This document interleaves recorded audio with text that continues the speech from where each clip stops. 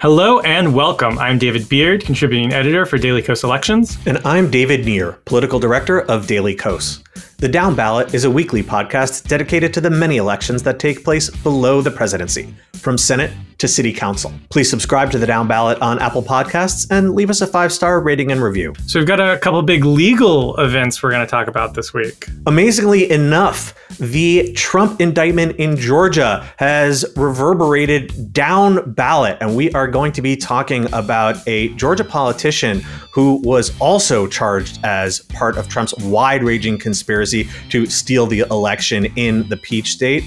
And then there was a big shift in a long-pending redistricting challenge to Florida's GOP gerrymandered congressional maps that could result in a former Democratic congressman returning to the House in 2025. After that, we are going to be talking with Professor David Karol about how political parties in America change positions over time and why and how they do so. It is a fascinating discussion. We have a lot to talk about on this show. Let's get rolling.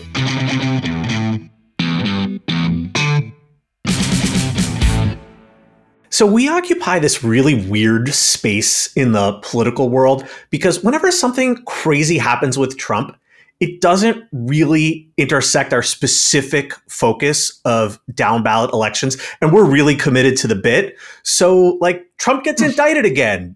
We wind up being the only political newsletter that doesn't mention it. Which is probably nice for folks to not have to read 1,000 times about Donald Trump's indictment in the newsletter. Exactly. And like, you got to have your niche and it's important to stick with it. But not this time. This time is an exception, because there is actually a fascinating down ballot angle to the new Georgia indictments, and we want to tell you all about it.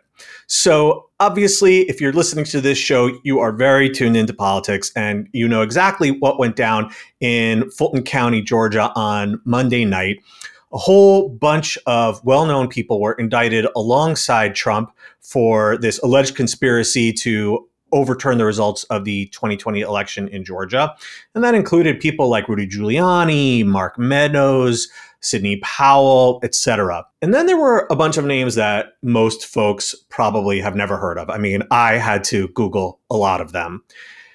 One of them, though, was particularly interesting, and that was a guy named Sean Still. Now, Still was one of these 19 people who was indicted because he had served as one of Trump's fake electors in Georgia. Trump, had these slates of fake electors in a whole bunch of swing states, including Georgia, and Sean Still was on that list. In fact, he even signed this document saying he was the secretary of this group. And at the time that he did so, he was the finance chair of the state Republican Party. But then he went and got himself elected to the state Senate. And that's really where our story begins. So we have to kind of turn the calendar back a little bit and talk about the 48th district, which still represents now, but talk about the prior version. The prior version is this seat in the northern Atlanta suburbs that had been this traditional Republican stronghold for a long, long time. In fact,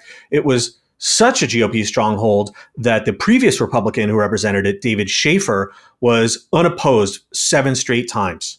7 straight times from 2002 to 2016. But as we saw with so many suburban areas during the Trump era, and we're still seeing today, this area began moving to the left. And Schaefer left the seat open in 2018 to run for lieutenant governor. He was unsuccessful.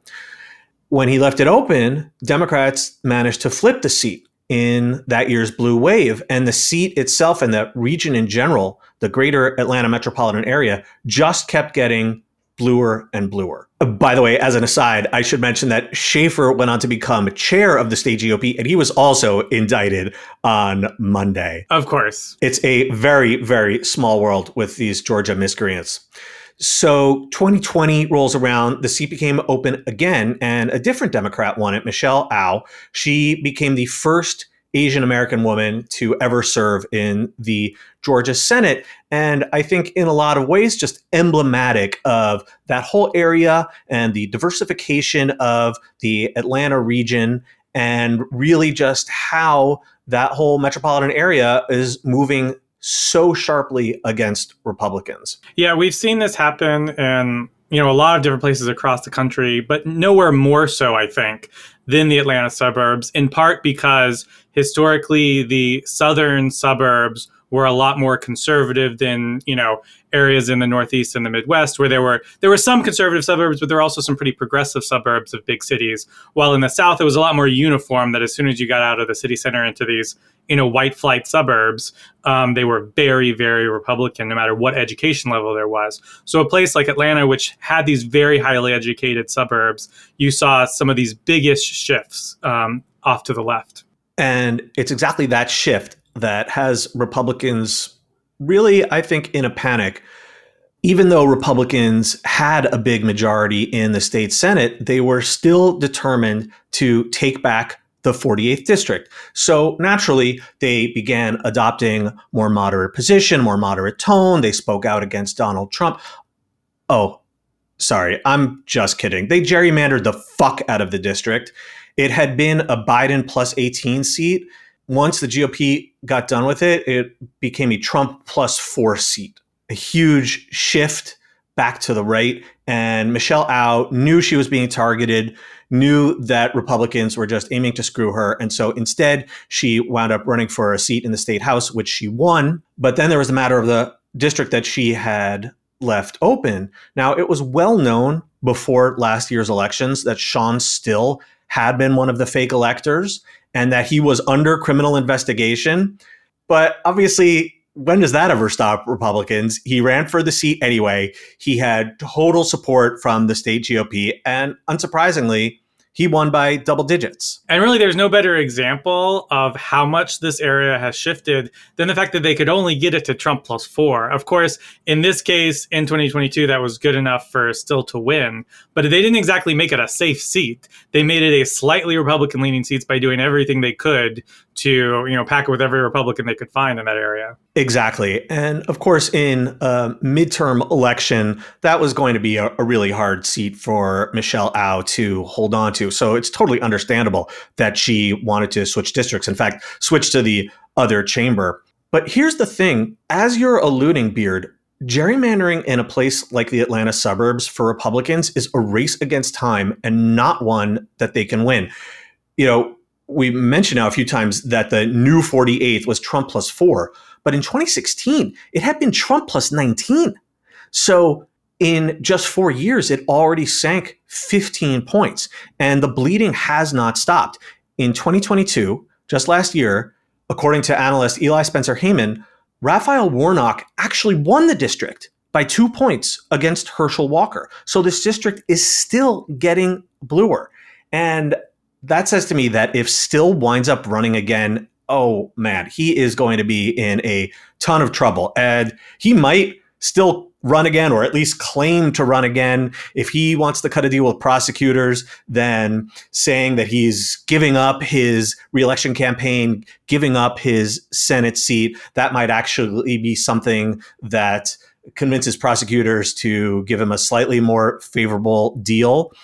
But even if he isn't on the ballot, this is going to be a very vulnerable seat. And it's really telling to me that Republicans have pulled from the exact same anti-democracy playbook to try to win this district as they did to try to, quote unquote, win Georgia's electoral votes. Gerrymandering obviously isn't illegal. I mean, unfortunately, no one's getting indicted for gerrymandering, at least not yet. But just like stealing an election, it's all about subverting the will of the voters. And it works great until it doesn't. And I want to take the specific district that we've been talking about and extrapolate it a little broader. Because if you think back to the Republican Revolution that took place in the South after the passage of the Civil Rights Act and the ability of African-American voters in the South to actually vote, and obviously voting for Democrats in the wake of that, the actual move of a lot of these districts in these states to Republicans took decades. It was a 30, 40, 50-year period. If you remember, like Joe Manchin is sort of the very last, person holding on from that era, and he's still in office. We'll see how that goes next year, but he's still in office. We saw as recently as, pre-Obama in the 2000s, there were tons of, Democrats still hanging on across the South as sort of vestiges of this, but eventually, they got swept up. And I think as long as the Republican Party is in its current state, led by Trump, led by Trumpists, we're going to see this slow but steady, sometimes fast, but often slow movement across these suburban, well-educated seats, both in Georgia, across the South in these suburban seats, in some places like the Wisconsin suburbs of Milwaukee, which were historically extremely conservative, unlike, some other suburban areas in the Midwest. They were very much like those southern suburban conservative seats. They've been starting to move left slowly but surely. And as long as the Trumpists are so repulsive to these suburbanite voters, this is going to continue to happen, even if it's, taking 10 years in some places to happen. Enough for now about Georgia. We're going to move one state to the south to discuss, some other legal news. Yes, in Florida. Now, Florida passed an egregiously awful map in the wake of DeSantis forcing it through the legislature. That was, a racial gerrymander, that was a partisan gerrymander. And of course, very quickly, lawsuits were filed against the congressional map, and they've been winding their way through the courts. They've taken a long time. They weren't resolved, obviously, in time for the 2022 election. So those elections were held under the maps that DeSantis wanted. But a state court trial was supposed to start August 21st over the lawsuits over this congressional map. But unexpectedly, an agreement between the plaintiffs who were suing over the map and the state of Florida has sort of radically changed the situation. In this stipulation agreement, the plaintiffs have agreed to drop a lot of their claims around intentional racial discrimination and partisan gerrymander sort of writ large. They're no longer arguing over partisan gerrymandering. They're only proceeding around a single claim that Black voters can elect the congressperson of their choice in one North Florida district. Now, in return, because obviously the plaintiffs have given up a lot here about other districts and about other claims, the state of Florida will agree that, in fact, Black voters can't elect a member of their choice in North Florida, and that their map violates the Florida Fair Districts Amendment. And the state has agreed to only argue that this racial diminishment clause in the Fair Districts Amendment violates the U.S. Constitution's Equal Protection Clause. Now, in addition, the state has also agreed that if the court does rule in the plaintiff's favor, there's an agreed upon Tallahassee to Jacksonville map that would be the basis for this new district to resolve this violation.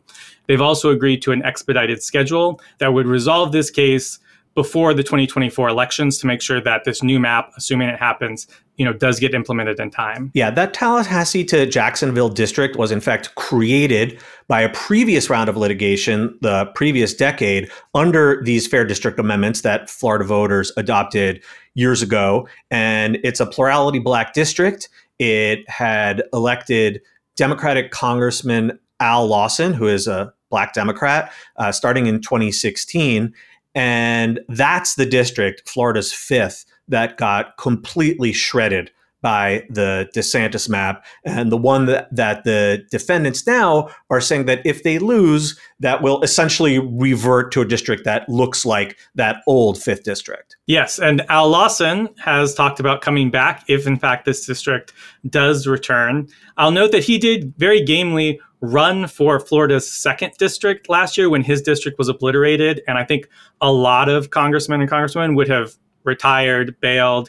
He ran, an effort as best he could in a very GOP district. He did lose, but I think that's a pretty good mark for him. And so, I think he has every right to try to, come back to his district that was destroyed. Now, I do just want to say, why did these two sides agree to this pretty unusual stipulation agreement that we haven't really seen in other gerrymandering cases? And I think for the plaintiffs, their main issue is that they were facing an extremely conservative and DeSantis-friendly Supreme Court. A majority of the appointments are DeSantis appointments, and this court was not going to look favorably on any sort of, close ruling and rule for the plaintiffs. I think everybody expected that they needed a slam dunk to have any chance to get any favorable rulings out of the Supreme Court. And now for the state, of course, they have this very friendly Supreme Court, but the destruction of Florida 5 was really an incredibly egregious violation of the Fair Districts Amendment. There are at least, they had arguments. Obviously, there's a big partisan gerrymander. Obviously, these things violate the Fair Districts Amendment if you have a fair reading of them. But of course, the state has arguments and claims on the other districts. The destruction of Florida 5, there was really no defense to it other than DeSantis just not wanting to let Black people in North Florida have a congressman. That was really the whole thing. Yeah. And in fact, that was the centerpiece of his incredibly hot and furious dispute with the legislature. And he was threatening to reject the legislature's maps because they wouldn't dismantle Florida 5. And ultimately, the legislature wound up completely bending over for him. I was actually pretty shocked. And DeSantis drew these maps and the legislature just passed them. It was a total inversion of the normal legislative process. The part of the Fair Districts Amendments that you're talking about, Beard, that plaintiffs gave up on their claims, the provisions that prohibit partisan gerrymandering, those actually were successfully deployed in the previous decade in that lawsuit that I was referencing earlier, and that did get some district lines changed as a result. But like you're saying, it's very easy for far-right justices on a state Supreme Court to hand wave and say, no, that's not a partisan gerrymandering. That's just politics. There's no problem here. But like you said, the situation with the 5th District was just way more obvious than all that.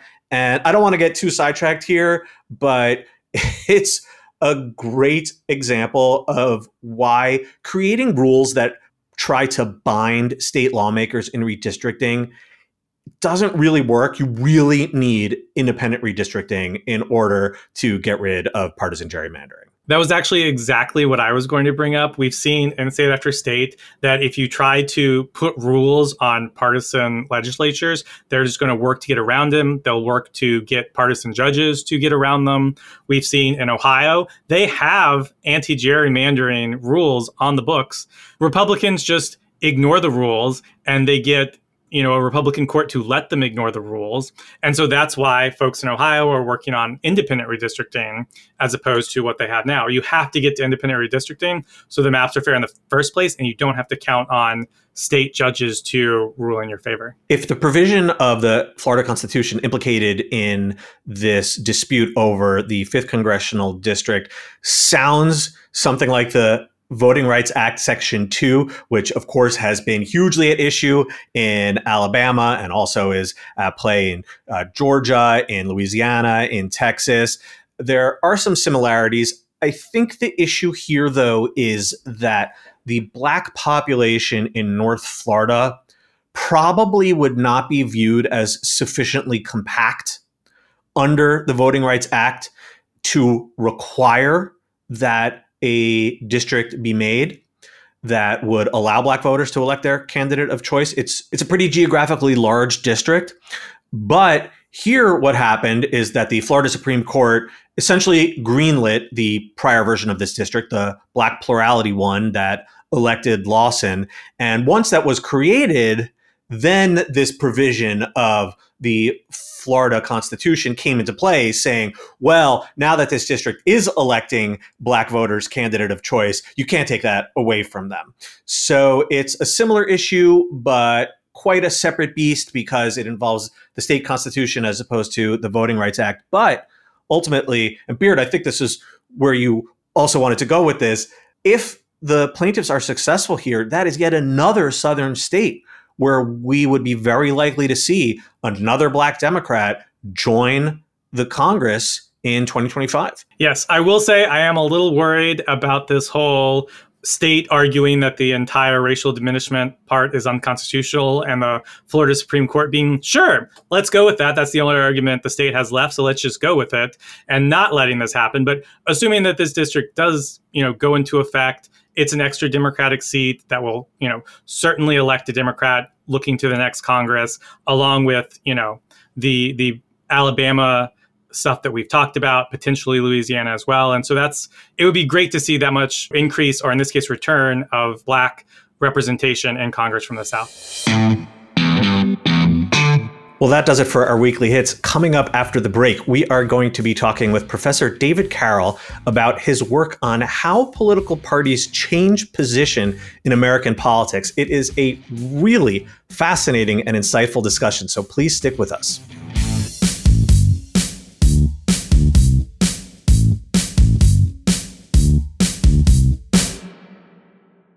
Joining us on the Down Ballot today is David Karol, who is an associate professor of government and politics at the University of Maryland in College Park and the author of Party Position Change in American Politics. David, thank you so much for coming on the show today. I'm happy to be here following Julie Louis-Dreyfus's footsteps. I think that's what I try to do in life whenever possible. She is definitely a very good role model. I think our discussion is going to go a little bit differently from that one. And I wanted to start by asking you to tell us a little bit about how you ended up in political science in the first place and how specifically you got interested in the subject of your book about how party positions on the issues develop and how they change. Okay, I was always, as far as I know, I was always interested in history, and my father was interested in both history and in politics, and I really got that from him. And he wasn't an academic, but he had worked in and around universities. So when I was an undergrad, I went to a liberal arts college, Grinnell, and a professor there said, maybe you should consider doing this. And one nice thing, I teach at a large university, but at small colleges, students and professors can have close relationships more easily, a lot of contact, a lot of discussions. And for most people, being a professor is a kind of exotic job. Even people who go to college, it's not something they think about.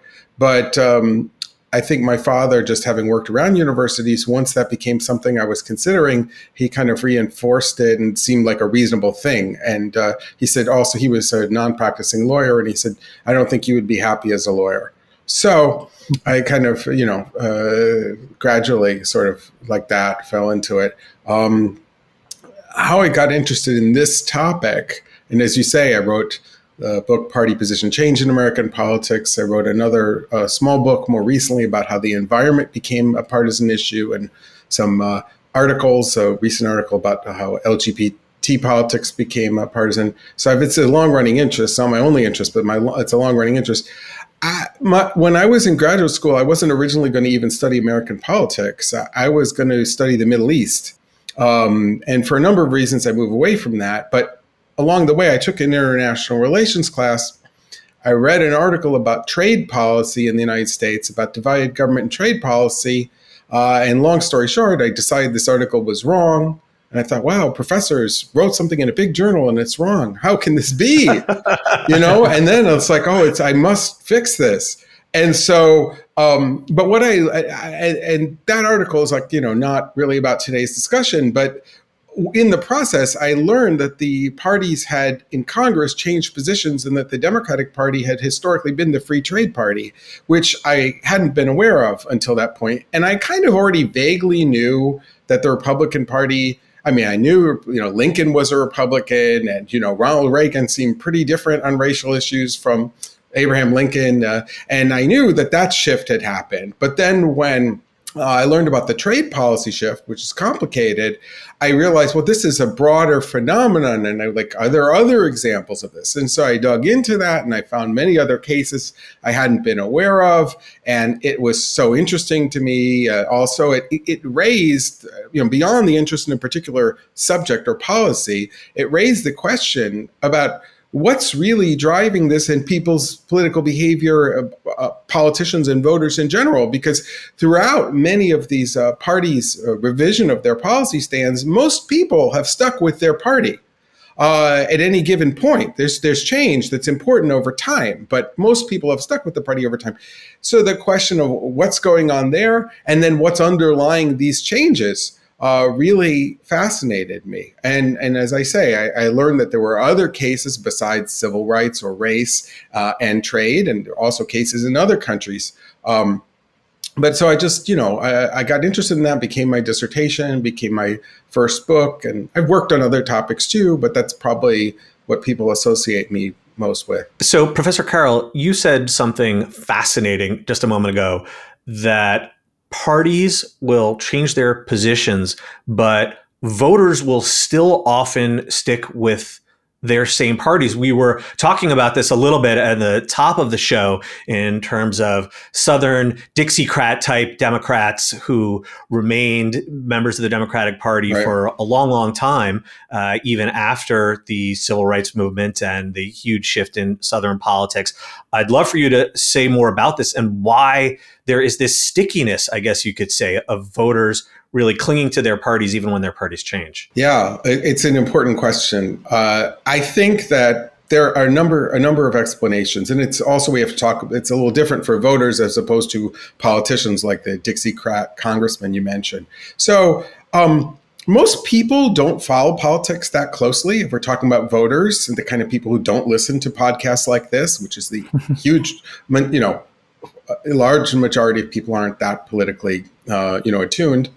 So many people don't necessarily notice some of these changes of position on the part of the parties. We see, for example, that there seems to be a big lag in the response of voters to the party's polarization on abortion, which you start to see in the 80s among politicians and voters. Republican voters are more pro-choice than Democrats until the mid 80s, well into the Reagan years. So what's going on? I mean, one explanation is a lot of people just not paying that much attention, especially if it's an issue they don't care that much about. And most people don't care that much about most issues. The issues, politics of issues and changes on them is often driven by intense minorities that care and that politicians notice.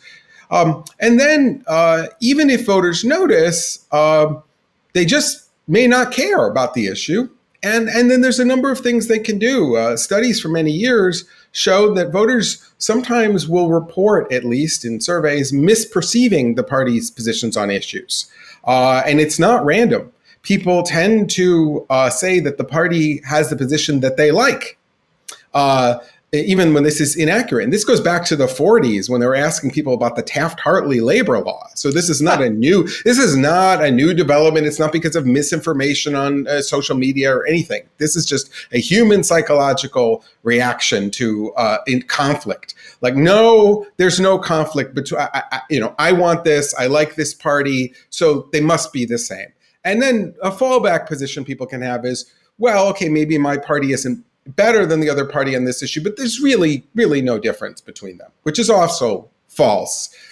Once voters have to recognize there is a difference between the parties, they can just live with the contradiction. They can say, I'm Republican, but I'm pro-choice, and there's other issues that are important. A couple other things that people can do, which is very interesting, and there's a lot of evidence that people do this, is that they can change their own position, for psychological reasons to reduce the conflict, in their brains. Like, well, maybe I was wrong about this issue. They don't necessarily say that, but they may just over time adapt the new position of their party. And then you mentioned Dixiecrats. Once in a while, there is an issue, usually one that connects to another important social identity that people have.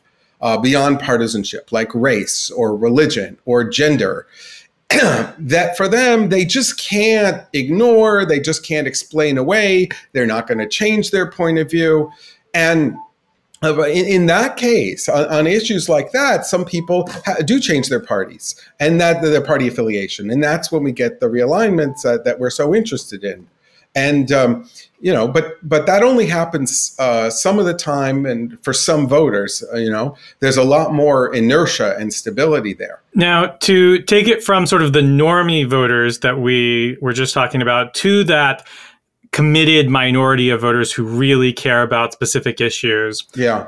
One of the big complaints you hear about the two-party system in America from a lot of these committed ideologues is that there's no other options. These parties are stuck and they have to choose between the lesser of two evils and all sorts of complaints like that. But as you've said, these parties are sometimes a lot more malleable on these issues than people realize. So sort of talk us through big picture how these, changes evolve.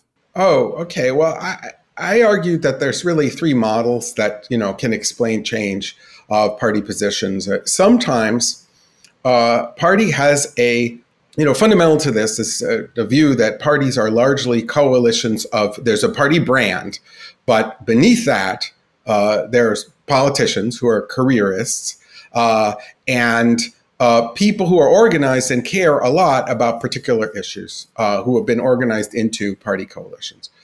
Sometimes something changes in the world, some external shock leads groups that are already aligned with parties to want something different. And because they already have relationships with party politicians, the politicians usually will be responsive to this. So in the 1970s, organized labor, that has been a Democratic constituency since the New Deal in the 30s, and which actually supported freer trade in the post-war period when American industry was just dominant globally, starts to be very concerned about imports are hurting, American workers. They're losing jobs. It's putting pressure on their wages, even when they don't lose the jobs. So they no longer support free trade. And we see many Democratic members of Congress who were close to organized labor change their positions. And they might say, I'm being true to this deeper fundamental value. I'm for the working people. But on the policy, they changed. Similarly, I showed that, Republicans who were Republican politicians who were happy to support civil rights when it was a matter of, banning lynching in the South, getting rid of the poll tax, which again is only a regional issue. Once it starts to be anti-discrimination and fair housing laws that impinge on the business community in the North, which is a traditional Republican constituency, that's a different story. And then they become, much less supportive. So one story is, the world changes, party politicians take new positions to please existing allies. And I call that coalition maintenance. Another model of change, and in that case, I should say, I see usually pretty rapid change. Another model of change is that some politicians in the party form a relationship with a new constituency that had been outside of party politics before. They might not have been organized as a group. They might have been a nonpartisan group. One way or the other, some element of the party elite forges a relationship with them and starts to attract them into the party, hoping to advance their own careers, hoping to advance the party, maybe also sincerely aligned with this group. And over time, as this group gains strength in the party, other politicians in the party who initially hadn't been close to it feel that in order to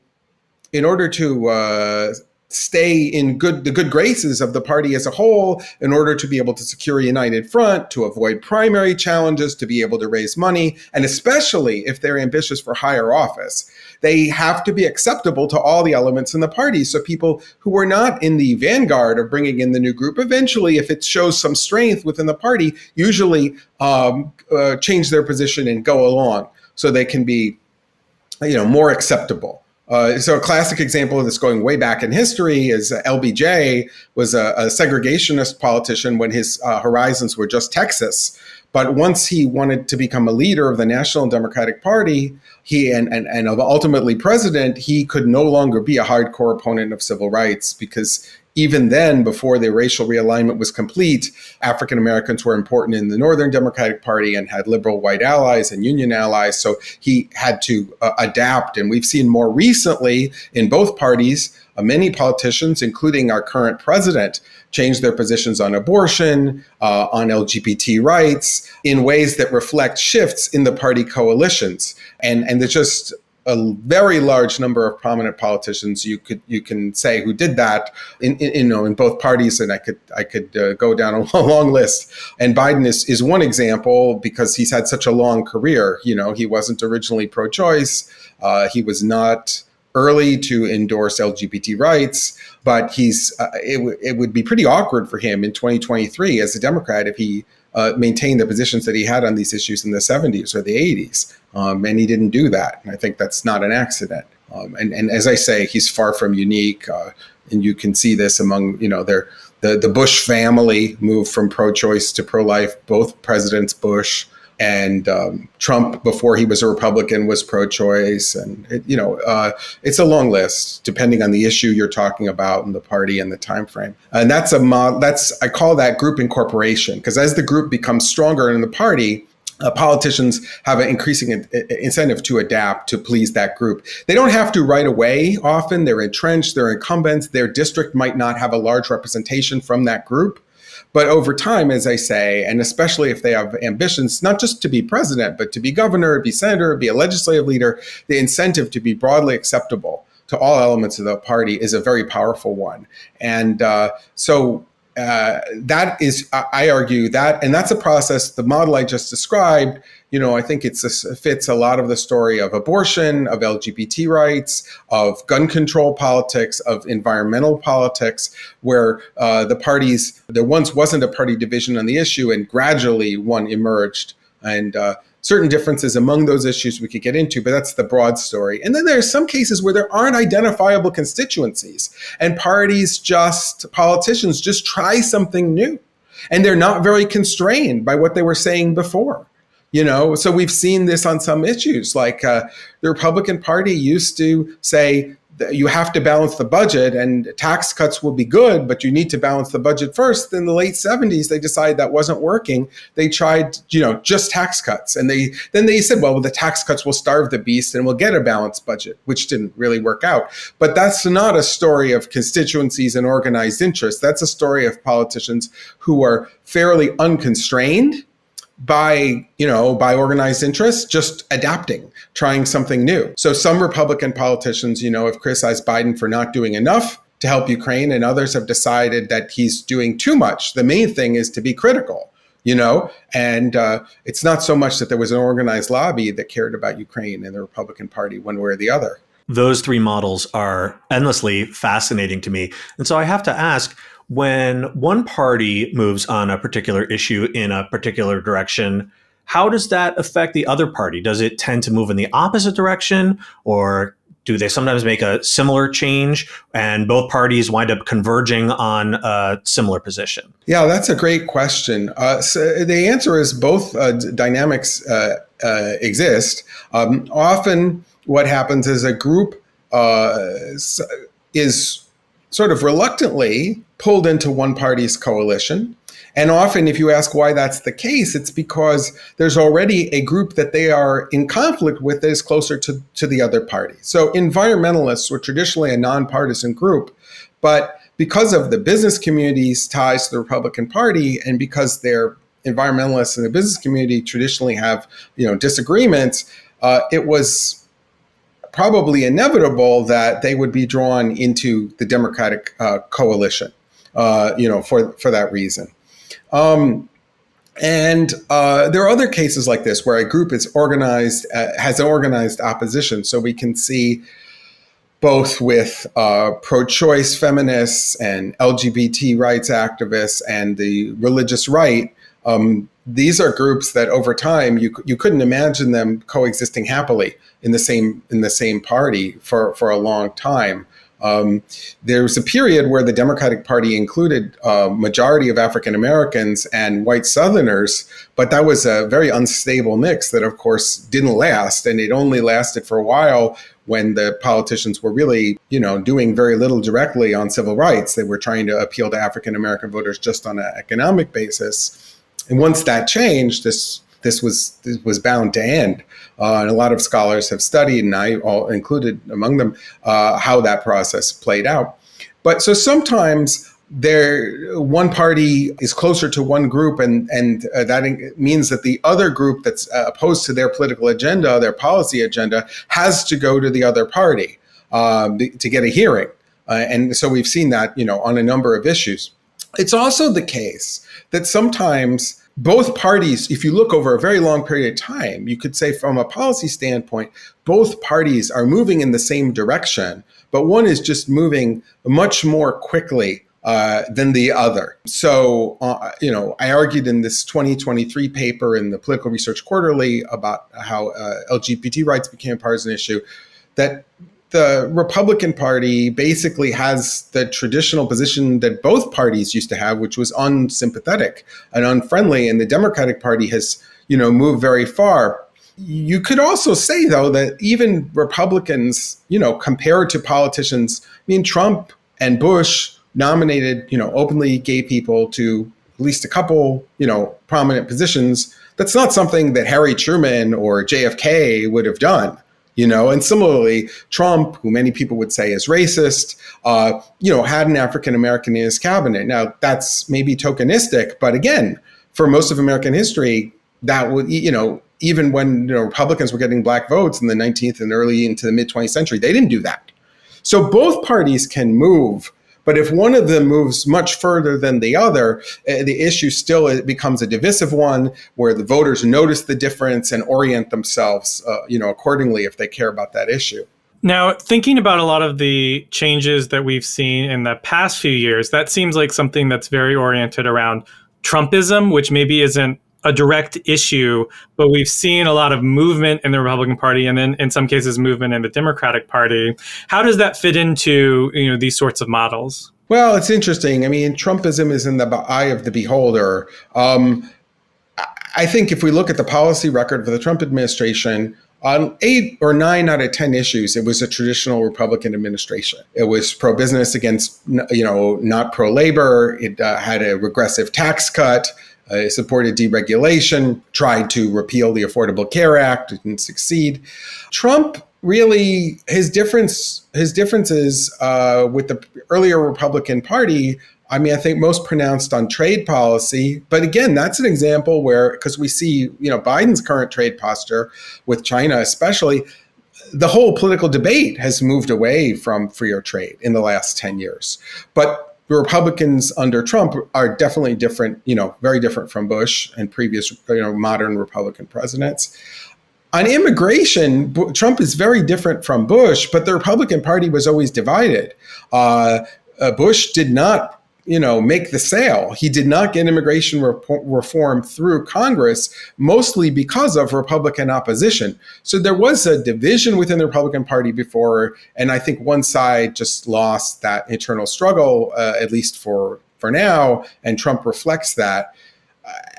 And, how much of, what Trumpism, there are other things that may be idiosyncratic to Trump to a degree, like, the weird relationship with Putin. There are, conservative intellectuals who rationalize this and see Putin as a defender of Christians and white people. I don't think most voters are too, deeply committed to that view. And I think some of this is maybe idiosyncratic to Trump. But so Trumpism is kind of difficult. That there have been, of course, I'm sure many podcasts about that and many shows about that. But I would stress the continuities. When Trump became a Republican, he changed his position from being, a pro-choice, which he said he was when he ran for the Reform Party nomination, to pro-life. He had not been close to the NRA. He decided he was, going to be the NRA's friend. He had not been associated with, anti-LGBT views or anything like that. And then he adopted, some of those positions too. So even a figure as unusual as Trump, and he adapted himself to the existing party coalition and the policy positions that they demanded to a great extent. So he was changed by the Republican Party at least as much as he has changed it, I think. So, Professor, one interesting observation you made is that these changes don't largely come from new elected officials replacing old ones, but rather incumbents changing their stances on the issues. Do we know why they do that and how that happens? And I know that ties into everything that you've said before, but I think a lot of folks would expect that when new blood replaces old blood, that's really when change happens. But your research indicates that's not necessarily the case. That's right. For some things, in some social phenomena, that really is true. You need what is called a turnover, a generational replacement. Another way to talk about it is the Grim Reaper does a lot of work. That's really true in some areas. I think people, some people develop their musical taste and and it freezes when they're a young adult, and there are not a lot of big band fans anymore. And that's generational change, and that model is important. The famous Thomas Kuhn, who talked about paradigms in science, he said that science could change one funeral at a time, because the older scientists are wedded to their view, and the younger people are convinced by the better evidence of the new view, but older people are entrenched, and so change is gradual. But the difference, I would say, between politicians and professors is that politicians don't have tenure. It's big difference. And so if your party is changing around you and you want to stay viable politically, and especially if you want to advance beyond your current position, you have a big incentive to change with the times. And as I said, Joe Biden is a great example of that. Throughout his whole career, he's been sort of in the mid, slightly center left for the country as a whole, in the center of the Democratic Party. And he's maintained that position by changing as the party changed. He's embraced, transgender rights now. This is something that it would have been unthinkable decades ago. And politicians for them, these are questions about their career in a way that they just aren't for voters, and that's an important difference. It's also true that they are human beings, and they may be influenced by the same larger context that voters are. They may also have a psychological drive to kind of stay with their group, with the party. They may be convinced, like other people in the party, that the world has changed and the fundamental values that they have now require a new position. So that's possible too. I don't want to be too cynical, but when you see the shifts that the politicians make, and beyond that, when you look at the timing of their shifts, they generally are politically advantageous for them. And I came to this in my research looking at this, because the older work in this area said that politicians do not change their positions, not because maybe they wouldn't, but because they wouldn't be prepared to, but because they couldn't get away with it, because they would be seen as flip-floppers and unreliable, and so they were inhibited from doing it. And if I made, I think, one contribution, it's to show empirically that there is a lot of shifting by incumbents successfully, and that they figured out that it is better to take the position that is currently advantageous and take the hit for changing than to stick with an old position that people no longer want. If possible, they deny that they ever had the old position and things like that. But in the end, they want to be acceptable to the people who care about the issue right now for careerist reasons. And because of that, you get important change on the part of incumbents. And so change is not always that slow. There is also certainly some element of generational change that can be important too.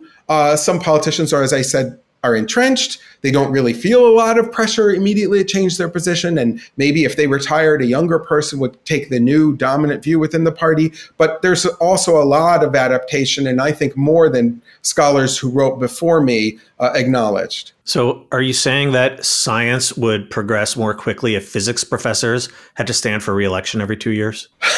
If they had to stand for re-election, maybe among physicists, not among the voters as a whole, I think. Now, if you're a voter or an activist, maybe someone listening to this podcast, and you're very passionate about an issue that's maybe not a current issue stance for, let's say, the Democratic Party, what are the best ways in which to go about trying to influence how that party is positioned on an issue?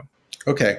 That's a really interesting question. I'd say historically, people didn't ask that. They asked just how can I get any politician to, support this cause that I care about. But now in polarization, people are very, tied to their parties. So I would say get involved in a group that focuses on that issue and let politicians know that you care about it. And groups do a lot. They give endorsements, which they publicize. They raise money for politicians. They volunteer time. They show up at events. Target politicians who seem persuadable at first. Maybe people who get less attention. Maybe don't start with the president of the United States, but start locally where your group has more strength, and contact them in a coordinated way. And another thing is build coalitions with other groups that are already deeper and more entrenched in the party that may be sympathetic and looking for allies. This happened between African Americans and organized labor in the 1940s, for example, in the Northern Democratic Party. And this can work over time. Politicians really notice intensity. For them, it's not just about what a poll tells them 50% of people think about an issue, because they know most people don't care and don't pay attention to most things, most causes. So if, they see that there's a small group of people that really cares about this, and it can make a difference in how they will vote in primaries, whether they will raise money, whether they will get out the vote, they will pay attention. They may also be sincerely believers in the cause. But if they can see that there's something politically to be gained, that there's a constituency there, they will be responsive to it. It doesn't mean that they will give this group everything it wants. Democratic Party did not support same-sex marriage until it became broadly popular, but they did other things that were supportive of LGBT rights, and that was, originally not a popular cause. And politicians are responsive and parties are malleable. We've seen both our parties change, and a lot of that is a story of people who are active and push specific causes, and politicians responded over time. This has all been tremendously fascinating. We have been talking with David Karol, an associate professor of government and politics at the University of Maryland in College Park, about his work on how party positions change in American politics. David, before we let you go, how can our listeners learn more about these issues and specifically your work, and where can they follow you online? Okay, so they can look at my books on this topic: Party Position Change in American Politics, Coalition Management, Red, Green, and Blue, about the polarization on environmental issues, a couple of more recent articles. I have a website, Google online at the University of Maryland. On social media, on the webs, on what used to be known as Twitter, I'm just at DKAROL, and at Threads, at DAVIDKAROL_DK. Well, thank you so much for joining us on the Down Ballot this week. Great to be here. That's all from us this week. Thanks to David Karol for joining us. The Down Ballot comes out every Thursday, everywhere you listen to podcasts. You can reach out to us by emailing thedownballot@dailykos.com. If you haven't already, please subscribe to the Down Ballot on Apple Podcasts and leave us a 5-star rating and review. Thanks to our editor, Trevor Jones, and we'll be back next week with a new episode.